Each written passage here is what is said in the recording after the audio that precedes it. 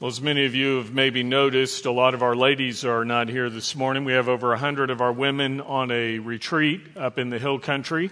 And I saw a little girl this morning going into the children's building. She had a pigtail coming out here and one out the top of her head. So I'm sure there was some extra prayer this morning as dads were getting kids ready to come out the door. So it's appropriate we're talking about prayer this morning. We're going to be looking in Luke chapter 18. And here in Luke chapter 18, it's the parable of the persistent widow. And you can see up on the screen that I've titled my sermon, Push. And it doesn't mean that we're to be pushy with God. Rather, it stands for pray until something happens. Pray until something happens.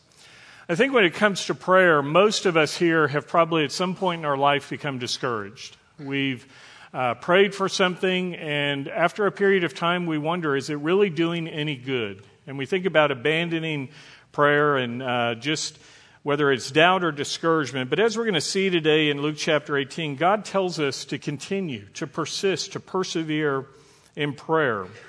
Luke 18:1 verses 1 through 8 tell us, "Now he was telling them a parable to show that at all times they ought to pray and not lose heart, saying, in a certain city there was a judge who did not fear God and did not respect man. There was a widow in that city, and she kept coming to him, saying, 'Give me legal protection from my opponent.' For a while he was unwilling. And afterward he said to himself, 'Even though I do not fear God nor respect man, yet because this widow bothers me, I will give her legal protection. Otherwise, by continually coming, she will wear me out.' And the Lord said, 'Hear what the unrighteous judge said. Now will not God bring about justice for his elect who cry out to him day and night? And will he delay long over them? I tell you that he will bring about justice for them quickly. However, when the Son of Man comes, will he find faith on the earth?'" Now, as we're reading this, Jesus gives us the application of the parable right up front.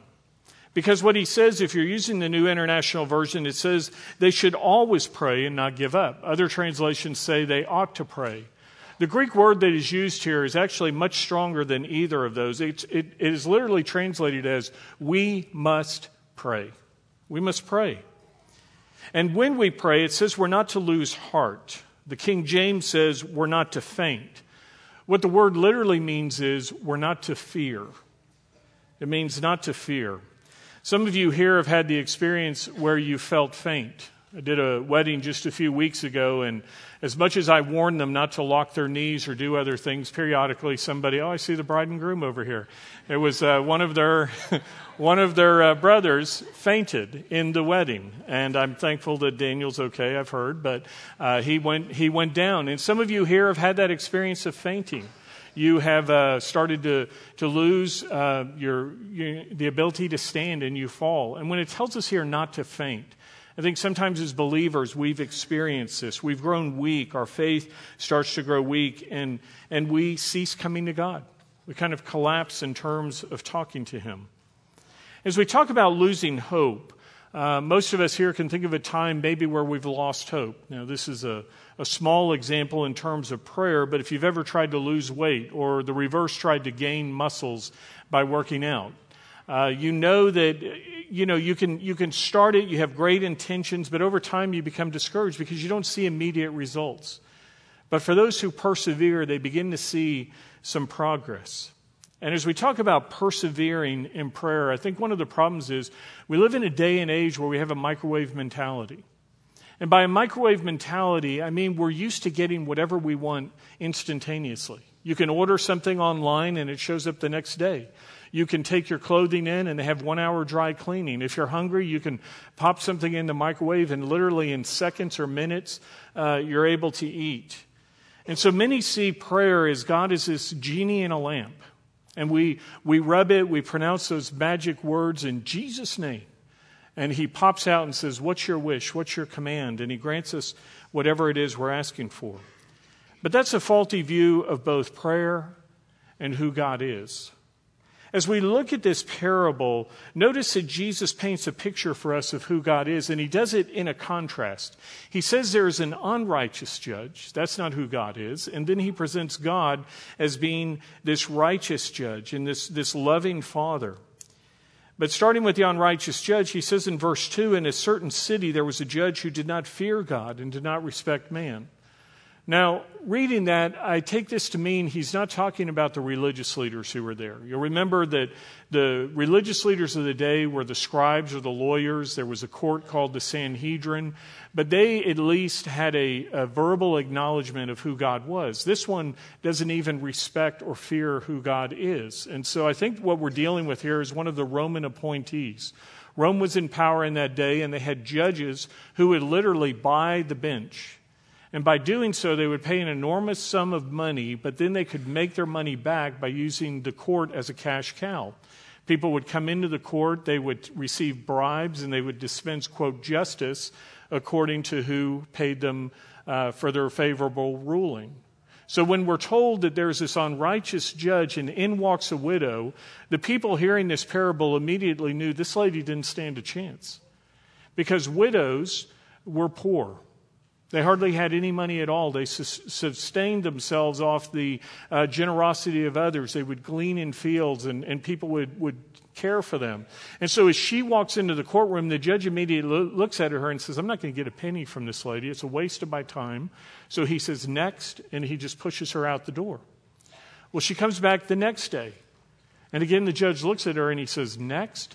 And she had no hope of a hearing because, again, remember, in the first century context, women had no rights. You had to have a man to represent you in court. And so as a widow, she doesn't have a husband. There's no son mentioned here. So this lady does not stand a chance of ever having her hearing before this judge. Now, to counter this, what it tells us here is that she continues to show up. She doesn't give up. When we read she was wearing him out, the Greek word used here literally means she gave him a black eye. Now, she didn't whack him with a cane. I don't think she did, at least. I think what she was doing was she became his shadow. Every day, there she was, sitting on the front row of the court. When he would leave court, she was following him down the street. When he got home, he'd look out the window. She's standing there in the front yard. As he went to sit down and eat a meal, she was peering in the window, staring at him. And this guy finally says, she is wearing me out. The only way I can get rid of this lady is to finally just hear her case. He doesn't care about justice. He just wants peace. Now, there are parents here who know exactly what this strategy looks like, right? You've had those kids who continue to nag and follow you and just pester you to the point where you're just like, okay, listen. Now, if you're thinking of that example or what we're reading here and thinking, okay, so the strategy to successful prayer is just to wear God out by continually coming to him over and over and over. As we talked about last week, that's not going to work. Jesus warned us, as we saw in Matthew 6:7, and when you are praying, he says, do not use meaningless repetition as the Gentiles do, for they suppose that they will be heard for their many words. And in James chapter 4, as it's talking about prayer, he tells us you do not have because you do not ask. That's one problem. Sometimes we just don't even ask God. But then he goes on to tell us in James 4:3, and you do not have because you ask with the wrong motives, so that you may spend it on your pleasures. So sometimes the reason our prayers go unanswered is because we're asking for the wrong things and with the wrong motives. So when it comes to what prayer is, what exactly is it? Well, what it is not about getting what we want. Prayer is about getting done on earth what God wants. E. Stanley Jones illustrates it this way. He says, imagine you're in a boat and you're out near the shore, and he says if you throw out a boat hook, an anchor, and you throw it to the shore and it takes hold of the land, and he says you begin to pull on the rope. He says, are you pulling the shore to the boat or are you pulling the boat to the shore? And when it comes to prayer, as we throw out a boat hook, so to speak, we're not pulling God to our will. What it's doing is it's pulling us to his. Prayer should be about moving us to where God wants us, to getting the things done on earth as it is in heaven. As you think about how you're praying, is that what you're doing? Are you asking God to draw you, to put you in the place where he wants you to be in order to do his will? As we're looking at this parable, remember the chapter right before it in chapter 17, Jesus had been talking about the coming kingdom of God. And as Jesus is telling this parable, he's encouraging his followers to be faithful and to be at work for the kingdom principles. Luke talked about this earlier in chapter 11. You remember in Luke 11, when we looked at that passage in our series, Jesus was giving us what we call the Our Father, the Lord's Prayer. And he said, you begin based on your relationship. We call God Daddy, Father, our Father in heaven. And he said, as you're praying, what did he say? Thy will be done on earth as it is in heaven. And so it was pulling us to God's will. We're to be praying about what God desires for us to do. And right after that, he told another parable that we looked at in Luke 11:5. And in that parable, it was also about persevering in prayer. And you remember it was a friend who came and started knocking on the door at midnight and said, I need some food for my company who's come. And this parable in Luke 11:8 says, I tell you that even though he will not get up and give him anything because he is his friend, yet because of his persistence, he will get up and give him as much as he needs. Jesus goes on to say in verses 9 through 13 of Luke 11, so I say to you, ask and it will be given to you, seek and you will find, knock and it will be opened to you. For everyone who asks receives, and he who seeks finds, and to him who knocks it will be open. And then he gives the same contrast that we're looking at today in Luke chapter 18, because he says, now suppose one of you fathers is asked by his son for a fish. He will not give him a snake instead of fish, will he? Or if he asks for an egg, he will not give him a scorpion, will he? If you then, being evil, know how to give good gifts to your children, how much more will your heavenly Father give the Holy Spirit to those who ask him? So what we're told here is God is good in both places, and God, based on the relationship with him, is how he responds. As you look at Luke 18, verses 6 through 8 tell us, and the Lord said, Hear what the unrighteous judge said. Will not God bring about justice for who? Who is it that he's going to bring about justice for? It says his elect. His elect are those who have come to faith in Christ, those who have been chosen and called and have come to him. It says his elect who cry out to him day and night, and he will not delay long over them. I tell you that he will bring about justice for them quickly. However, when the Son of Man comes, will he find faith on earth? So the contrast that Luke sets up for us is this. He says there's this unrighteous judge, this earthly person, and he says in contrast we have a righteous judge who is called God in heaven. And he says he's our loving Father. And what he says is there's another contrast because the widow was a stranger, but you and I as believers, we're children of God. It's why Jesus said in Luke 11, when you pray, say Father, Daddy, Abba. Come to God based on the relationship. We come as children of God. In Luke 11:13, we're told, if we being evil can give good things to our kids, how much more can God who is good give good things to us? As sons and daughters of God, he says he desires to give good things to us. And lastly, when the widow came, we see she was alone in court. But the Bible tells us we as believers are not alone. Jesus is our advocate. Jesus is our high priest. We just sang a song, We'll Never Walk Alone. And we're not alone. 1 John 2:1 tells us Jesus is our advocate, a word that literally means our attorney. He's our representative in court. And much more than that, Hebrews chapter 2, verses 17 through 18 says he's our high priest. And in terms of being our advocate, he's not just our attorney, but he's our atonement.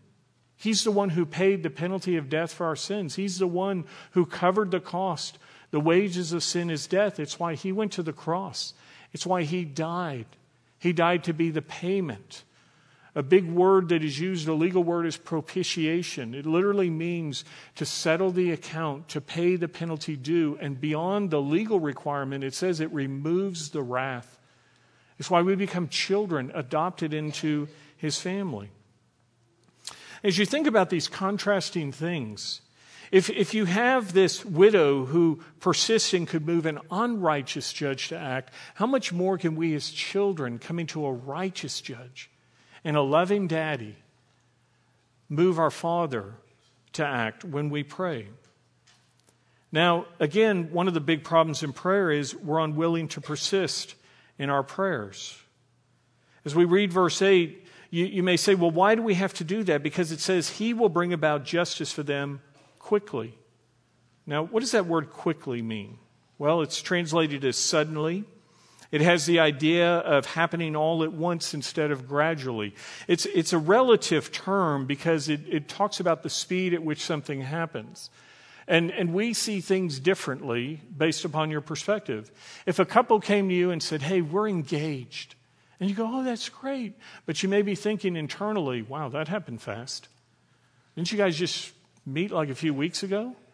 And for some, that would be, it happened quickly.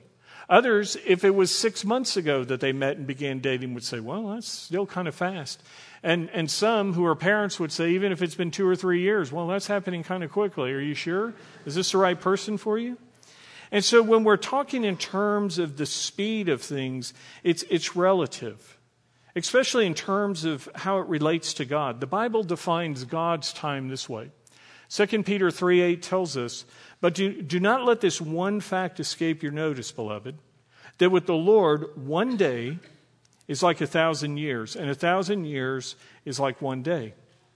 Sometimes people will say to me, well, Roger, Jesus said he's coming quickly. It's been 2,000 years since he walked the earth. Well, that means Jesus has been gone 2 days. 2 days in terms of God's timeline. We use this timeline for God, 41 years is like an hour to God. 6 to 8 months would be a minute. And 3.5 days is a split second. So as you think in terms of how long you've been praying for something, if it seems really long, compare it to that. Now, when it comes to prayer, this is a page out of a journal that I kept in college. I had this book, and whenever I had a prayer request given to me or there was something I wanted to pray for, I would go in and I would write in this book. And when I would have my quiet times, what I would do is I would start at the top line and I would go down and I would pray for each person. And you see at the very beginning there, you maybe have heard in the past about having a top 10 list of somebody coming to Christ. So I took that in college, and God was very faithful, and everybody on my top 10 list came to faith in Christ. And so you see those names there, and some of them are highlighted. And the reason they're highlighted is because what would happen is I would go down, I'd go through my journal, and when I got to the end of the last entry, I was continually adding things. I would then go back to page 1, and I would go back through and pray. Now, if God answered a prayer, I would go back and I would highlight it. And I did that for a couple of reasons. One, I wanted to remember to thank God for answered prayer. So many times we ask, and we never say thank you to God for what he's done. And so I would highlight it, and then you'd see to the right, I would add a prayer like grow in their faith. As people came to know the Lord, I wanted them to then walk with the Lord and grow in their walk with him. The other reason I did that is because there were times that I became discouraged in prayer. There was a dry spell where it seemed like nothing was being answered. I would forget that God had been faithful in the past. And as I would go through my journal and I'd see page after page of highlighted answers, it reminded me of just how much God would answer prayer. Now, on this page, you see 2 names highlighted there, Dave Morgan and Gail Morgan. Those are actually my father-in-law and mother-in-law. But from the time below it, you see January of 1987, they were not yet my in-laws. I was dating a wonderful young lady by the name of Kim. That's why you see that nice little heart over the eye there. Isn't that cute? So anyway, that was Kim, and she's right here on the front row. Yeah. And so anyway, that was her mom and dad. And I thought that they were believers initially, but we came to find out they really didn't have a personal relationship with the Lord. So I began to pray for her parents to come to faith. And Kim's dad came to faith 21 years after I began praying for him. 21 years. He was in his late 70s when he actually became a believer in Jesus Christ. And then you see my dad mentioned there on the bottom. And you've heard me tell the story about my upbringing with my father. He was a wife and child abuser, very severe abuse. I was kicked out of the house at the age of 16 because I was winning most of the fights, protecting my 5 siblings and my mom from the abuse of my father. So I hated my dad. And God used that hard time in my life. That's when I actually became a Christian. I had been raised Catholic. I had a good foundation of who Jesus was and who God was, but I did not have a personal relationship with the Lord. But when I got kicked out, I came to faith, a personal, real, living relationship with Jesus Christ as my Savior. And it was when I was 19 years old, 3 years after coming to faith, that God moved me to the point of saying, you need to forgive your dad. And I wrestled with God during that period of time from 16 to 19. And when I was 19, I went back and found my father. I was in college at UT Austin. I drove back to Dallas. I found my dad, shared my faith with him. That was the first time when I was 19 years old. And it was 30 years later that my dad actually became a believer. On another time that I was sharing my faith with him, my dad came to know the Lord 4 years before he died. And so I prayed for 21 years for my father-in-law to come to faith. I prayed for 30 years for my own father to come to faith. As you think in terms of what you've been praying for, how long? How long have you been praying? Are you persevering in prayer? There's a great missionary prayer warrior by the name of George Mueller. And George Mueller is a man who recorded more than 50,000 answers to his prayers. And as people have gone back and looked through Mueller's prayer journal, one of the things that they found is that there were two men that he prayed for to come to Christ. If you think 21 years and 30 years is a long time, George prayed for 60 years for these two men to come to faith. And one of them came to know the Lord shortly before Mueller died, and the other one came to know the Lord after his death. So he never saw that answer to prayer while he was here on earth. I share those things because just because there is a delay in your prayers being answering, it doesn't mean God has denied it. A delay does not mean he's denied it. Now, if God's word is very clear that what you're asking for is not within his will, you can just scratch that off the list. Just stop. Because God's not going to be moved to counter what he's already revealed in his word.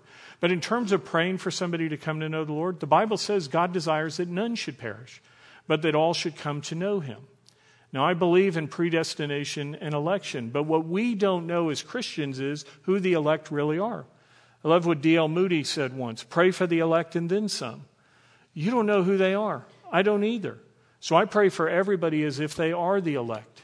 And it motivates me to share the gospel, knowing there are people out there who will come to faith.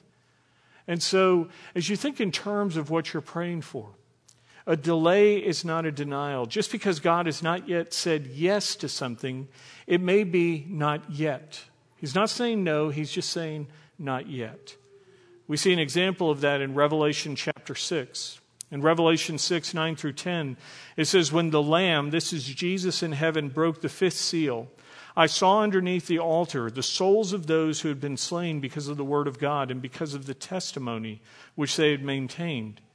And they cried out with a loud voice, saying, how long, O Lord, holy and true, will you refrain from judging and avenging our blood on those who dwell on the earth? And there was given to each of them a white robe. And they were told that they should rest for a little while longer until the number of their fellow servants and their brethren who were to be killed, even as they had been, would be completed also. So they're crying out for justice. Have you ever prayed prayers of justice and you say, God, why are you silent? Why haven't you answered these things? And what the scriptures tell us is there is a time coming when all the prayers for justice will be fulfilled. The answer is sometimes not yet. It's according to God's timing. It's according to God's plan. The scriptures describe the golden bowls that are going to be poured out during the tribulation, the time of judgment. And those are the prayers, the scriptures tell us, that have been stored up through all time. And so God will answer all the righteous prayers, but within his time. Sometimes our request has been granted, but we may just not yet be able to see it. That happened in Daniel chapter 10. There Daniel had been praying for something, and it says the angel Gabriel was dispatched to give Daniel his answer. But when he eventually comes and he tells Daniel that his prayer had been answered immediately, he says the prince of Persia, this was a demonic spirit, had resisted Gabriel. It delayed the delivery of God's answer. And so through it all, Daniel remained faithful and he prayed. So as you think in terms of praying, again, I'll ask you, how long have you been praying for something? And are you willing to persist in it? I showed you that journal earlier with Kim mentioned there. And as you look over to some of the things I was praying for her, one of the things you see, January 17th, 1987, is to get over mono. Now, in the 30 years that we've been married, my wife has had mono more than 7 times that we know of. She has a condition called chronic Epstein-Barr virus. And what that means is she is unable to develop the immunity to mono. Most people get it once and then it's done. She's been clinically tested and had tartars off the chart numerous times that have said, you have mono. And so she has this physical condition where she can, chronic fatigue syndrome, if she overdoes it, she can get mono again. So does that mean God is not good? That he hasn't answered our prayers when we ask for health? No, that's not what it means. You see, I prayed that she would do well in school. That's because she needed to finish college so we could get married in 1988. That prayer was answered. Grow in Christ. Direction in life, a Christ-centered relationship. I'm still praying 30 years into our marriage for these things. Another health issue you see there is her jaw would heal. She has TMJ. She has problems with her jaw. She used to be a state flautist, but she can't play the flute anymore because her jaw. Again, these are things that God, we've asked him to heal, but he's not done it. And you've heard me talk about the more than a decade of infertility we went through. So again, does that mean God is not faithful? That God doesn't answer prayers? Some of you here have been praying for physical healing in your life or for loved ones. And it doesn't mean God doesn't care. It doesn't mean that God isn't there or that he is silent. Sometimes God allows hard things to happen in our lives or to continue for his glory so that he will be exalted. Think of the Apostle Paul.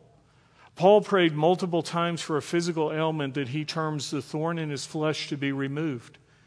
Said he prayed 3 different times that God would remove it. And rather than God removing the ailment, what he did instead was give Paul the grace he needed to go through whatever that physical challenge was, the grace he needed to endure it. In 2 Corinthians 12:7, Paul praises God for the wisdom in not removing this limitation. He says it kept Paul from exalting himself. And sometimes what we do is, what we go through is for the purpose of exalting God. Both us saying, when I am weak, you are strong. Or sometimes it's to reflect better the glory of who Jesus is. Remember, Jesus is called the suffering servant. And people say, I want to be like Christ. And he says, sometimes that means you have to look like my son. There was a blog entry from a lady who had been shopping at the Dollar Tree. And she said as she was standing in line, there was a young family in front of her. There was a mother with 2 kids, and there was a long line. And if you've ever been standing in line with kids, one was a teenager, the other was a toddler, and the kids were getting real fussy, especially the toddler. And the teenager was holding a bag of glow sticks. And she said the mother took the bag and ripped it open, took out one glow stick, handed it to the toddler. Well, all of a sudden, the baby was happy. He's, waving it around. He's enjoying it. They check out, and they're about to go out of the store. And as they're doing so, the teenage boy reaches down and takes the glow stick from his little brother. And the kid starts screaming bloody murder. And before the mom can turn and say, what are you doing? He breaks it, and he shakes it up, and then he hands it back to his little brother. As he does that, suddenly the glow stick, as you know, starts to emit this neon color. And as they walk out into the evening darkness, this kid is happy. Oh, look at the stick. And the son, the teenager, turns to his mom and says, I had to break it so he could experience the full effect. And sometimes, friends, God breaks us so that we can glow. Sometimes we're very content just saying, God, I want my life to be easy. No problems, no difficulties, no struggles. And we're content to be. But what God chooses to do with some of us is break us so we can glow. So we can reflect more clearly who his son, Jesus Christ, is. Sometimes you get sick. Sometimes you lose a job. Sometimes there is other suffering that happens in your life. And in those times, it doesn't mean that God isn't good. It means that God is at work in ways where He may be breaking you so that you will glow more brightly and reflect His Son. Now, as we're talking about sickness and suffering here, I need to just say something about those who have probably heard from somebody, well, you're sick and not healed because you lack faith. That's just bad theology. Yes, I'm aware that the Bible says that if we lack faith, that if we have the faith of a mustard seed, we can command a mountain, it'll be thrown into the ocean. The Bible tells us there are times we can have our prayers hindered because of some sin in our life. It warns us as men, husbands, treat your wives in a certain way so you don't hinder your prayers. But for anybody here who's been told, as I have and my wife has and others, that you are not healed because you lack faith, that's just bad theology. Because look at the life of the Apostle Paul that we just talked about. Did Paul lack faith? He was a man of faith, and yet he prayed numerous times, God, remove this physical ailment, and God didn't do it. And on the other end of the spectrum, there are times where people say, I don't have enough faith, and God worked in ways to heal anyway. An example is in Mark 9:24. There was a father of a demon-possessed child who asked Jesus to heal his child, and Christ asked him, do you believe I can do it? And the man's response was, Lord, help my unbelief. No, Jesus, I don't have enough faith. Help my unbelief. And the scriptures tell us that Jesus healed that child. God is a God who's not only able to help us in our lack of faith, but He's able to help us even when we don't even know how to pray. As we're talking about praying today, some of you have come to the end of your rope in some situation. You're flat on your back, you're looking up, and you can barely whimper the word help. You're saying, I don't even know how to pray anymore. I don't know what to ask God for. And the good news is that Romans 8:26 tells us this. In the same way, the Spirit also helps our weakness, for we do not know how to pray as we should.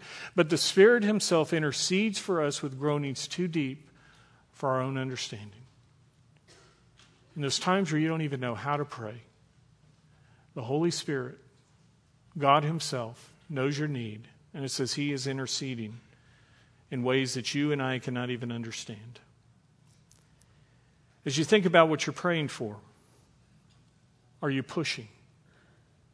Are you praying until something happens? Are you continuing in it? Sometimes doors open easily, but other times we have to push hard.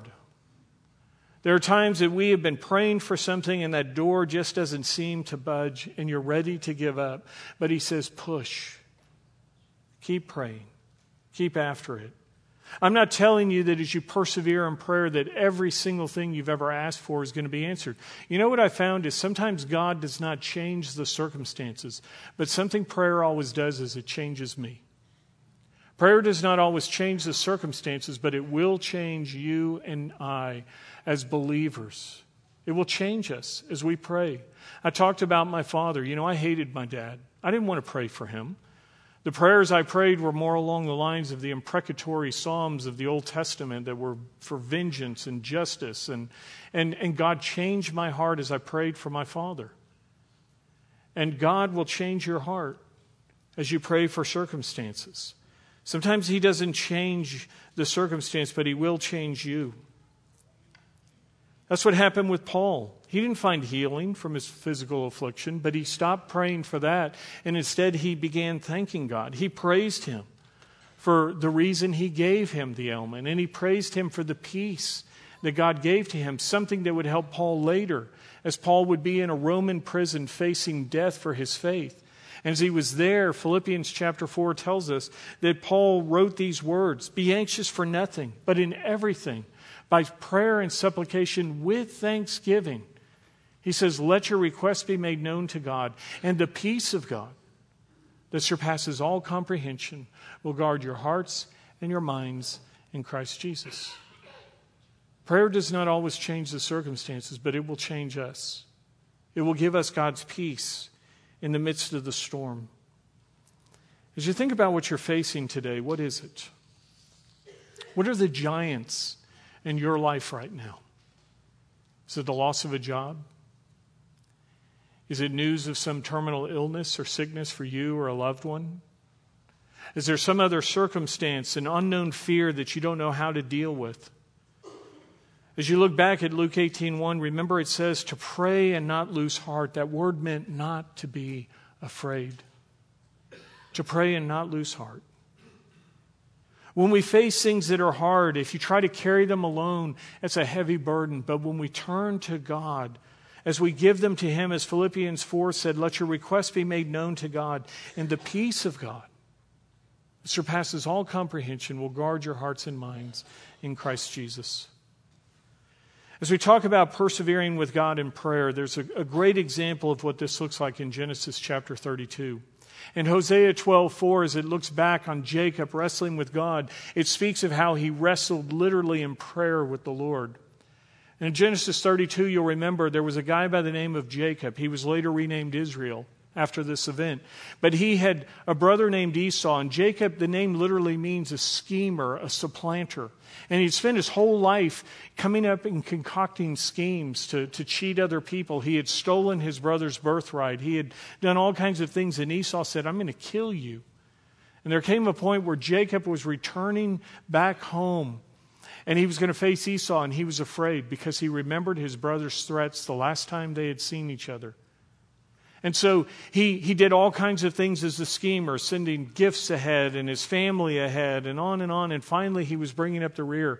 But as he was coming, he was fearful. And it says he went to God in prayer, and he literally wrestled with God all night. There was an angel of the Lord. Many theologians believe the pre-incarnate Christ appeared. And Jacob got into a physical wrestling match with the Lord. And this picture of persisting in prayer. And as day was about to break, the Bible says that we can't look upon God and see His face or we'll be consumed. And so the angel of the Lord told him, you need to let me go. And Jacob said, I will not let you go unless you bless me. The Bible says that he kind of had God in a full Nelson. Now, it's kind of like scripted wrestling that you see on TV today. I'm sorry if you're a fan of that. Don't write me emails. But when it says that Jacob kind of had God in this hold, God could have thrown him aside like a wet rag. But God let him persevere with him to give him this picture of wrestling in prayer. And it says that right before he released him, he gave Jacob what he wanted. He blessed him. He said, your name is no longer Jacob, which meant a schemer, a grabber, but from now on your name is Israel, which means he fights or persists with God. And right before God let him go, you'll remember it says that he reached down and he touched the socket of his hip, and it says that it went out. God gave him a physical limp the rest of his life. And I think it's a beautiful picture of how when we've encountered the living God, we never walk the same again. And it also changed the way that this man, Jacob, now Israel, lived his life. He was used to running ahead of God and doing his own thing his own way. But now he walked with a limp. He was slowed down, and he had to truly walk with the living Lord. And as we end today, I want you to think about where you are in your life. What a need is that maybe you walked in here with this morning. Maybe something new. Maybe news that you received yesterday or even this morning. Is there some needs you need to bring to God in prayer? Is there something you've been wrestling with God in prayer and you were about to give up? Is God calling on you? Is He reminding you to continue persevering? Next time you see a door and it says push on it, use that as a reminder to you to pray until something happens. Every time you see push, use that as a reminder of some need, something you need to be praying for. As you think of what it is that you need to pray for, that you need to persevere in prayer, I want you to remember God is a good God. He is a loving Father. He desires to give gifts to His sons. And the greatest gift that He ever gave to us, the greatest need any of us will ever face in our life was that for a Savior. And we're now coming to the communion table. And as we come to the communion table, it reminds us of how God met that need, of how God was faithful to us. He knew that without sending His own Son to us, that we would be lost for all eternity. And so it says He loved us, and He gave us His Son. John 3:16 says, for God so loved the world that He gave His only begotten Son, that whoever believes in Him will not perish but will have eternal life. He gave His Son to us. because he knew we had a penalty that we owed, a penalty called death. Romans says the wages of sin is death, but the free gift of God is eternal life through Christ Jesus our Lord. So as we come to the communion table, you're going to see two elements. Maybe you're new to church, you've never been in here, and you're wondering, what is this communion that we're about to do? Communion is a reminder to us of what God did for us. The bread speaks of the body of Christ, how God took on flesh and blood. He left his throne in heaven to come to earth, to walk among us, to ultimately go to the cross to die, to give his life. And the cup represents his blood that was poured out and shed for us.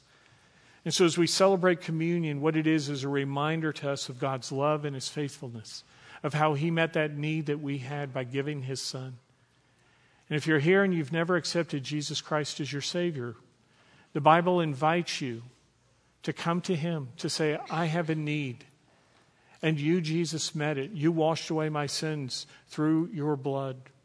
You, Jesus, became the Lamb of God to take away my sin, as John 1:29 tells us. And so if you're somebody who recognizes that you need Christ in your life, you realize today that as a sinner, which we all are, that you can't pay that penalty on your own. The Bible says to receive his Son. Romans 10:9 says, if you confess with your mouth Jesus is Lord and believe in your heart that God raised him from the dead, then you'll be saved. And I invite you to take the bread and the cup and hold them and say to God, I'm accepting your Son today. I'm becoming a part of your family. Thank you, Jesus, for dying in my place. And for the rest of us who have already accepted Christ, another part of prayer is called confession. And in 1 John 1:9 we're told if we confess our sins, God is faithful and righteous to forgive us our sins and cleanse us from all unrighteousness. If you have sins in your life that you've not yet confessed, use this time as the elements are passed to confess those to God. We're told to come with clean hands and hearts. So take the bread and the cup, hold these, and we'll celebrate communion together in a moment. Will you serve us, please?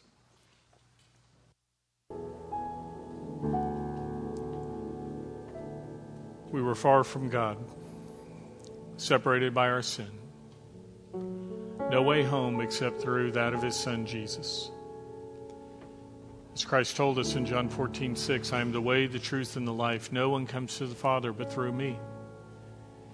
He provided the penalty of sin, the payment, the propitiation for us through his Son, Jesus.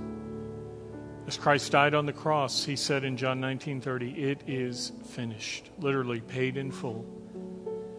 What was paid in full was the wages of sin through his Son, Jesus Christ. John the Baptist said as he saw Christ coming in John 1:29, behold the Lamb of God who takes away the sin of the world. This represents the body of Jesus who died for us. Eat it in remembrance of him.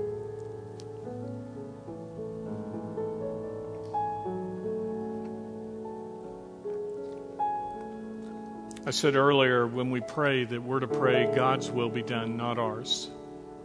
The prayer is not about getting done what we want. Rather, it's getting done what God in heaven wants done here on earth. And you'll remember that as Jesus knelt in the Garden of Gethsemane, as he was agonizing in prayer, it says that he prayed to his Father in heaven, God, if it's possible, let this cup pass from me. Father, if there is some other way, don't let me go to the cross and die. And yet as God himself, Jesus knew the plan. He knew he had to go to the cross. He had to die. He had to shed his blood in order to save us. That was how great his love was for us, that he was willing to go through that agony of the crucifixion to die for us. And so as he prayed, if it's possible, let this cup pass from me, he then said, but not my will, but your will be done. And Jesus died for us. He washed away our sins through the payment of his blood, the blood of Jesus. Drink it in remembrance of him.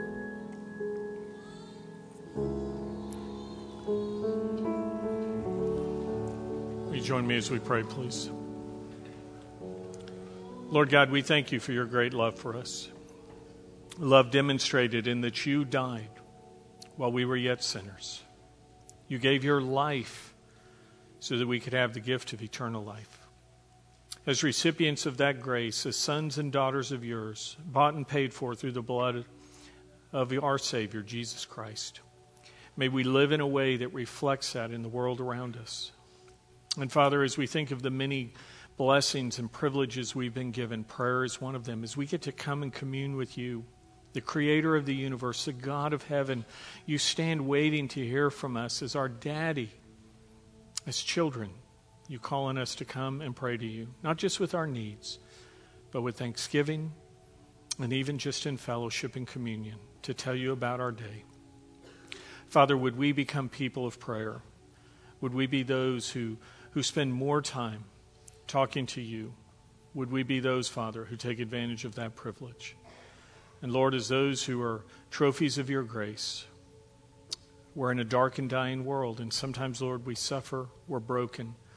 Would you help us to realize it's so that we can glow for you, to represent your Son, to point the way to life through the Son of life, Jesus Christ. So we thank you again for the many blessings, and most of all for our Savior, Jesus Christ. It's in his name that we pray and thank you. Amen.